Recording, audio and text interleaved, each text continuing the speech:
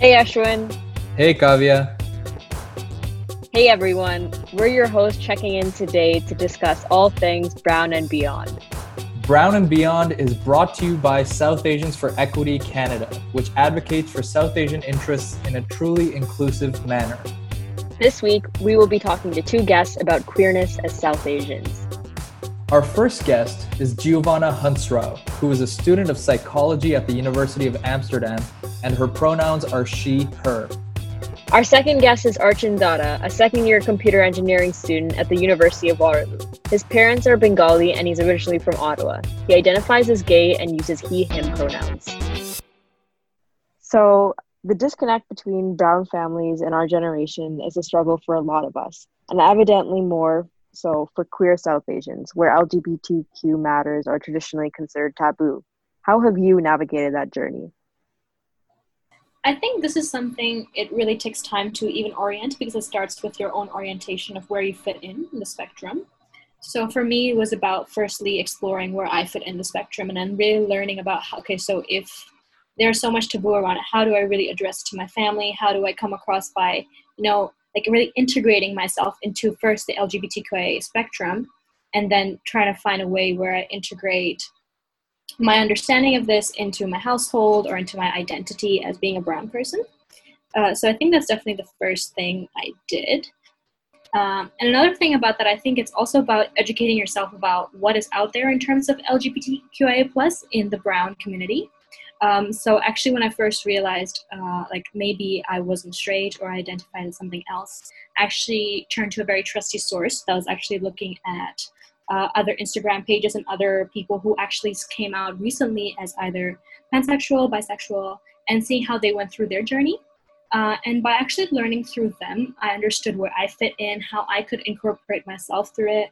I also started following a lot more, I would say, queer artists, not only South Asian artists, but artists of many different descents. And when it comes to connecting this back to my identity as a brown person and also connecting it back to, being this disconnect of already feeling like I can't connect with my family because of this gap. I feel like this knowledge already is something I knew. And I think that already gave me this understanding that they will never understand what it's like, not growing up in India, not having these expectations, growing up in a very different circle. I think just knowing that and understanding that already made me feel much more comfortable because I know that although there are these expectations of me, I know I cannot fulfill all of them because I live in a much different generation. So I think being aware of where you stand is very, very important and educating yourself through whatever medium and sources you have. For example, for me, I'm a performer, so like following different kind of queer artists online definitely really helped me connect, really made me feel like I had more of a belonging and understanding that, yes, on one hand, I have my family, but this is not something that they always, like, this is not a page they will always have to, like, flip with me. Rather, I flip on my own, and they're more supporting mechanism in other times. So I think for me, the most important was realizing that in some ways they will never see eye to eye, and just that acceptance itself was very, very helpful because it's a walk you have to walk by yourself. So yeah. Thank you. That was a very good answer. Archon, do you have any thoughts on anything that she's touched on or your own response? Yeah, for sure. So, for me, I guess going about this in a more, I guess I'm going to answer this question in terms of more just like specifically with my family. So, I think in general, like the coming out journey for not just SE people, but people of color, it's definitely not a linear process. I would say like that's the one big defining factor of it, like in general, I want to say. So I know for me, like personally, it was definitely like I first told my mom back like 5 years ago. I told her that I was bisexual because that's initially the way that I perceived it was that it's I guess more accepted by society and all like this stuff. And I was like, oh, like I told her like it's okay, like I might be with a guy or something, but like it's okay, I'll end up with a girl. Like you don't have to worry. And there's a lot of internalized homophobia, definitely. And I think a lot of that does come from the big, I guess, toxic masculinity aspect of South Asian culture, which obviously not everyone internalizes, but it definitely does have a big role within South Asian culture. And just like within India and just like the diaspora. Yeah, so because of that, I guess just the way that I perceived myself was definitely based on how I saw the other, I guess, like my South Asian like straight male friends, and just how, and I just, a lot of it was based off of how I thought they would see me, like on top of how I thought my parents would see me. So because of that, I guess it was kind of like, it was like a safe first step in a sense. That's what I thought back then, that maybe we should tell people that I was bi. Um, and like the problem with that, of course, is that like invalidates people that actually are bi. But also just like it definitely comes to show just how much of a disconnect there definitely was between not even just like me and my family, but also just like, and like my friends, and it just with me and like reality in a sense, just because I don't know, like I guess it's just, it was just like definitely a process, and it was just, I had to really come to terms with the fact that I had to be true to myself, and there are many aspects of me as a person, like being South Asian and queer, and it just like I just had to make sure that like I was just true to myself, and then afterwards I was able to, I guess, um like explain myself more to my family, and like have long discussions with them about this topic. But it definitely, as I said earlier, wasn't a linear journey. So it took like almost 5 years. Right now, I am in a place where I am like definitely really supported by my family. So I am really privileged in that sense, because I do know that a lot of South Asian people, South Asian queer folks, don't have that same experience. But it took a long time, and it's a lot of slow steps. But I am in a place now where I am supported. So. Nice. Okay. So many South Asian cultures often lack the terminology in their languages to speak about LGBTQ issues or queerness in general.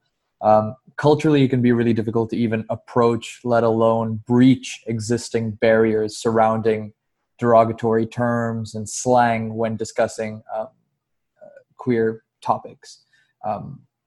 What are your thoughts on this? And maybe Archon, you can start this time, and then we'll go to Giovanna. Yeah, for sure. So honestly, to my knowledge, within at least Bengali, or I guess just like actually in a lot of like South Asia, so the Western terms referring to queer identities are like mostly used, or if not in general within South Asia, at least within my extended family. I guess I probably shouldn't generalize. So the only term specifically in a queer context that I know of, which is used, is Hijra, which is used within a lot of South Asia as well. So for those who don't know, the Hijra identity is similar in many ways to being a trans woman, but in actuality, it's one of the oldest trans identities in the world, and it's classified as a third gender in India. Also, many Hijras experience gender in a different way than a binary trans woman might, so it's definitely a little nuanced. So anyways, as we know, because of our history of being colonized by the British and how they, I guess, ingrained into our ancestors' minds that proficiency in English equates to being civilized, in a sense, the majority of the, I would say, middle and upper class in India do speak English to some extent and can refer to queer identities using English terms, which is definitely a very privileged like outlook, because they have access to that language they have access to that terminology within English. But then for the lower class communities where they might not have access to English, which is obviously like totally fine as well, it is, I think, a bigger issue, because if there are any queer terms that they know of, it's definitely within a derogatory manner, or there's like a derogatory like undertone or connotation. So other than the fact that there's definitely a lot of harassment, and there might be like a lot that they go through throughout their life just because they're queer, they don't have access to that queer vocabulary that doesn't have queer connotation. So then they can't, like, it almost like invalidates themselves, and they can't even get like that sense of belonging. So I guess I do want to say that, like, at least personally, and I do believe like a portion of India does have that privilege where they have access to the English language, which does have queer terms within it. But then there are a lot of people who don't have access to the English language, and so they don't have access to queer terminology. So that definitely makes it harder. Giovanna, do you have anything to add to that? And I guess both of us are from Hong Kong, right? So if and you're fluent at Cantonese, I'm not. So I mean, if you could touch on that as well, that would be interesting. If you have anything to add. Oh no, sure, definitely. I would say, unlike Urchin, for myself, I come from relatively, so I was raised by my grandparents, and both of them are, I would say, very desi in their own element. So I was raised by my grandmother, and she really raised me with very strict Punjabi rules. And since a very, very young age, I was always taught how to be a good Punjabi girl, how to cook, how to like identify, and how to like really fit into the stereotype of a quote unquote good Punjabi girl. And I think that really, like, when I first started identifying as somebody, who's queer, I think the first thought that came into my head was, so how do I address this to my grandma one day? She has so many expectations of me. I'm going to get married to a guy from a rich family. I'm going to, do yada, yada, yada. But at the end of the day, I can't even fulfill her first wish, which is that I might not even actually get married to a man or even get married at all.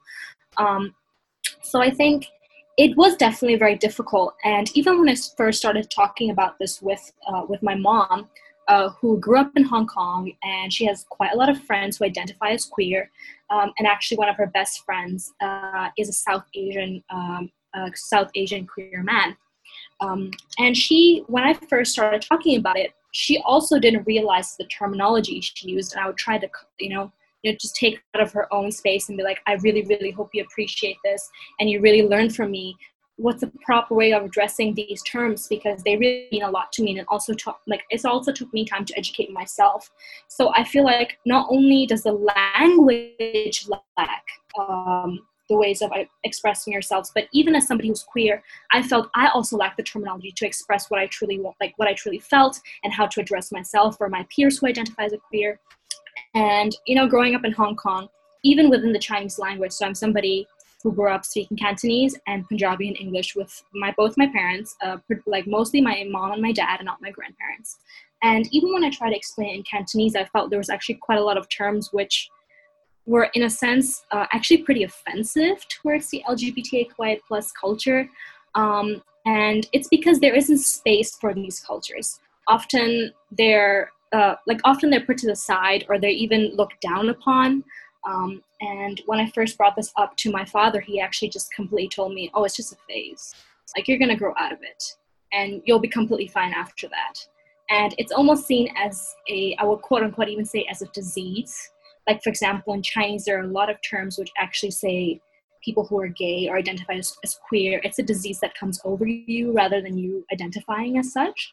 So I felt that even in the beginning of it, it was me identifying with these words and saying and feeling like, am I really this? Is this what it is? Because I never really felt comfortable in this skin, and it took me actually quite a long time, even within my own terminology, to learn how to address myself. So addressing it to my parents was a whole different issue. And even thinking about addressing it to my grandparents seemed such a big difficulty, because I don't even know where to start. Coming from Hong Kong, my Punjabi definitely isn't fluent, neither is my Hindi. I don't even know where to start to address, I am this, I feel this way. And even bringing up words like I identify as, I'm not even sure if that vocabulary exists. And to my understanding, it really, really doesn't. Because to my grandmother, you're born as a woman, you're supposed to be a woman, these ideal of quote unquote woman needs to pursue.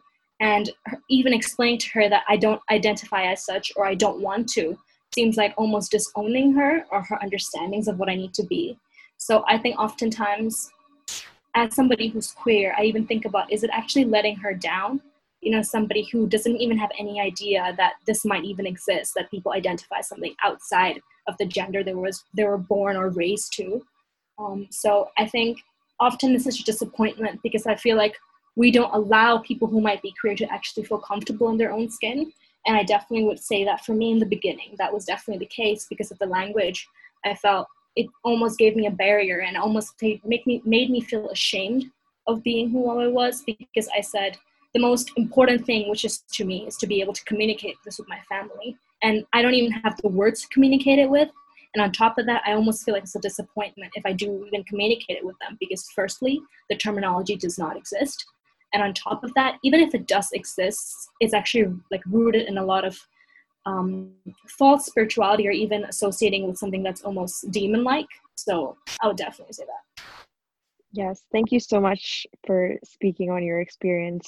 Yes, a lot of South Asians do feel as if in their languages or any Asian languages, there may be derogatory terms to address it. So it's important to use the right terminology, and if it doesn't exist, then try and find new terminology to assist in communication. Hi everyone, This is Ashwin Nair, one of the co-hosts of Brown and Beyond.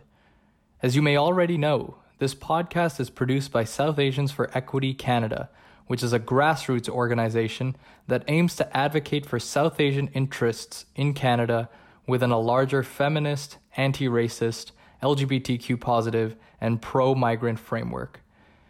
But in order to keep expanding our mandate, we could use some help.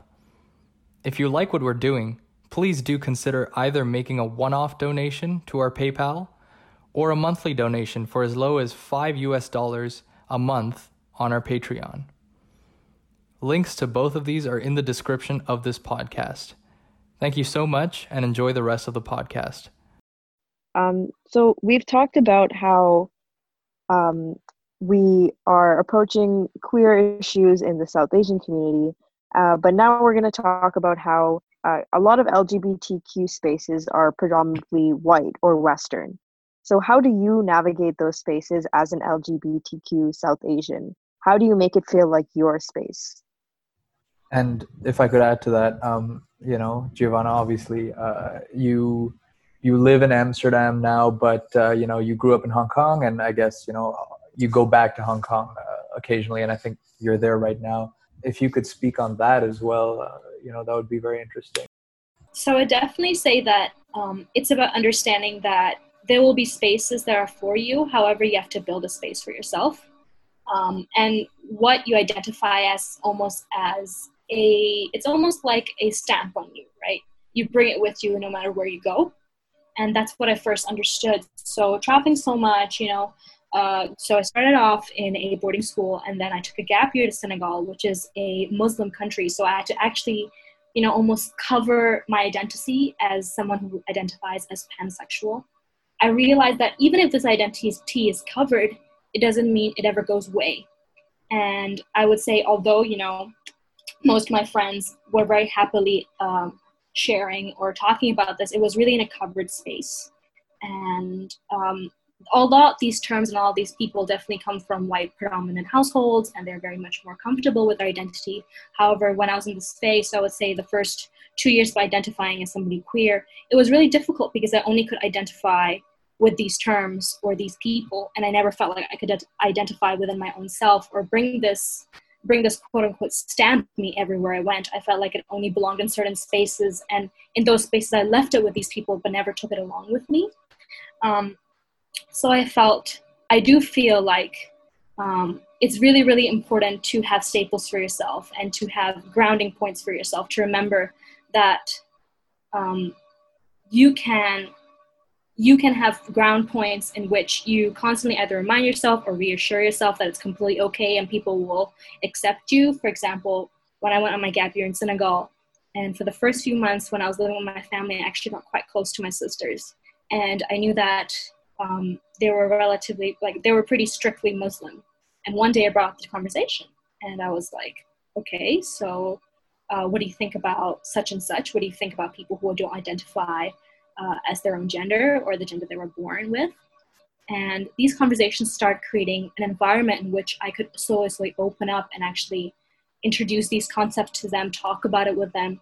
And I feel oftentimes it's about actually opening up these places within people who are in your different circles, really feeling comfortable and not forgetting that your identity is something that you carry along with you no matter where you go. It's not somewhere, for example, you feel comfortable in one place and you close it up and you bring it to another place and you close it up. It doesn't really work like that. You have to always learn to explore it. You have to continuously learn to accept it and appreciate it no matter what context or what environment you're in, because this is a part of yourself, and that means that you have to first and foremost accept it within yourself if you want anyone to accept it and appreciate it with you. So that's one thing I'll definitely say.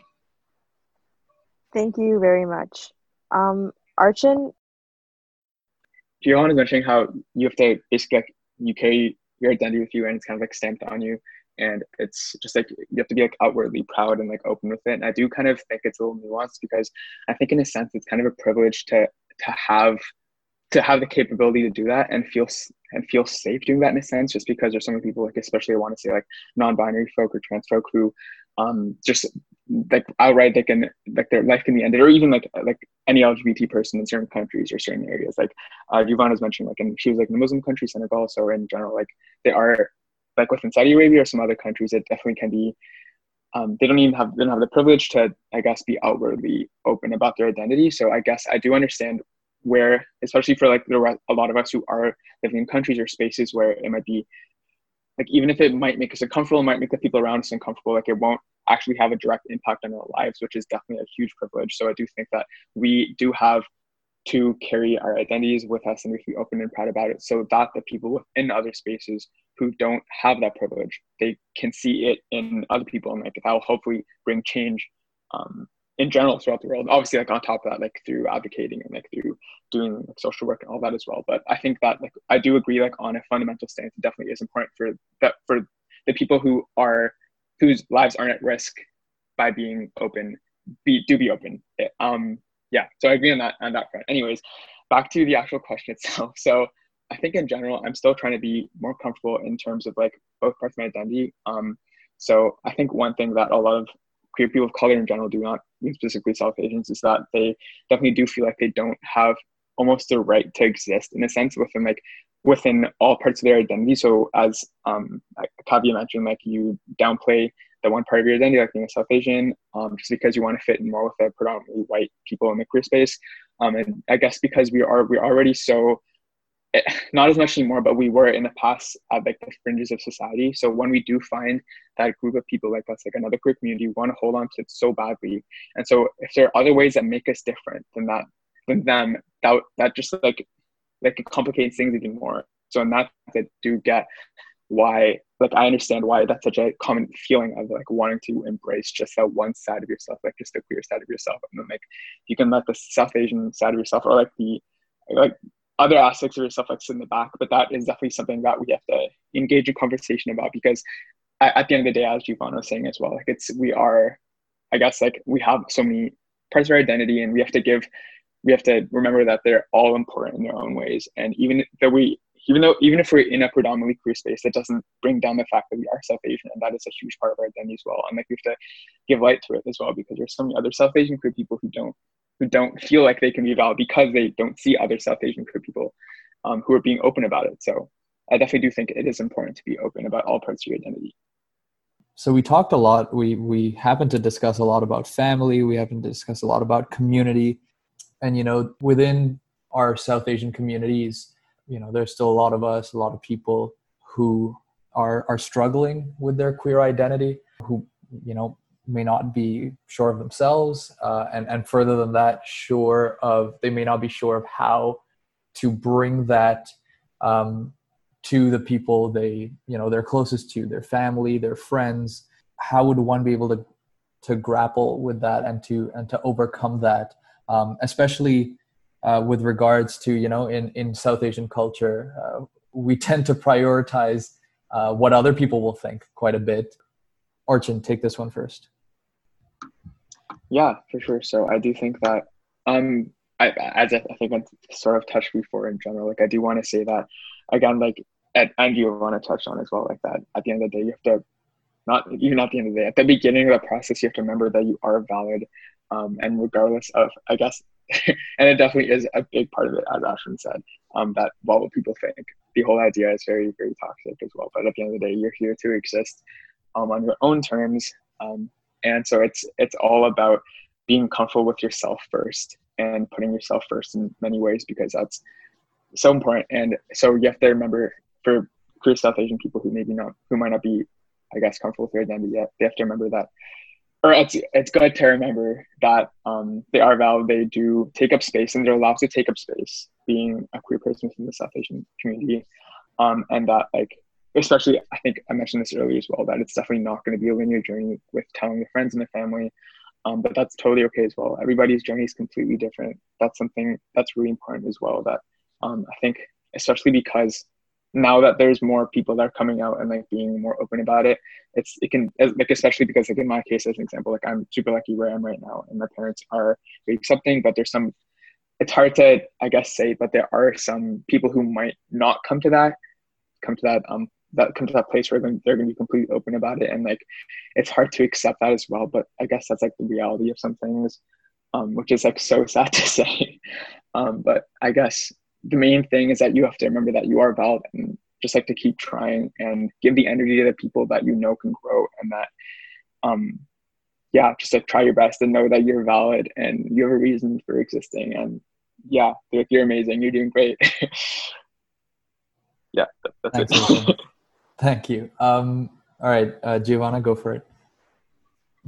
Okay, I think overall, really, I would just say at the end of the day, people will have things to say and people will have things to think about. So the what do you think mentality, I think the best way to approach is that people will think either way.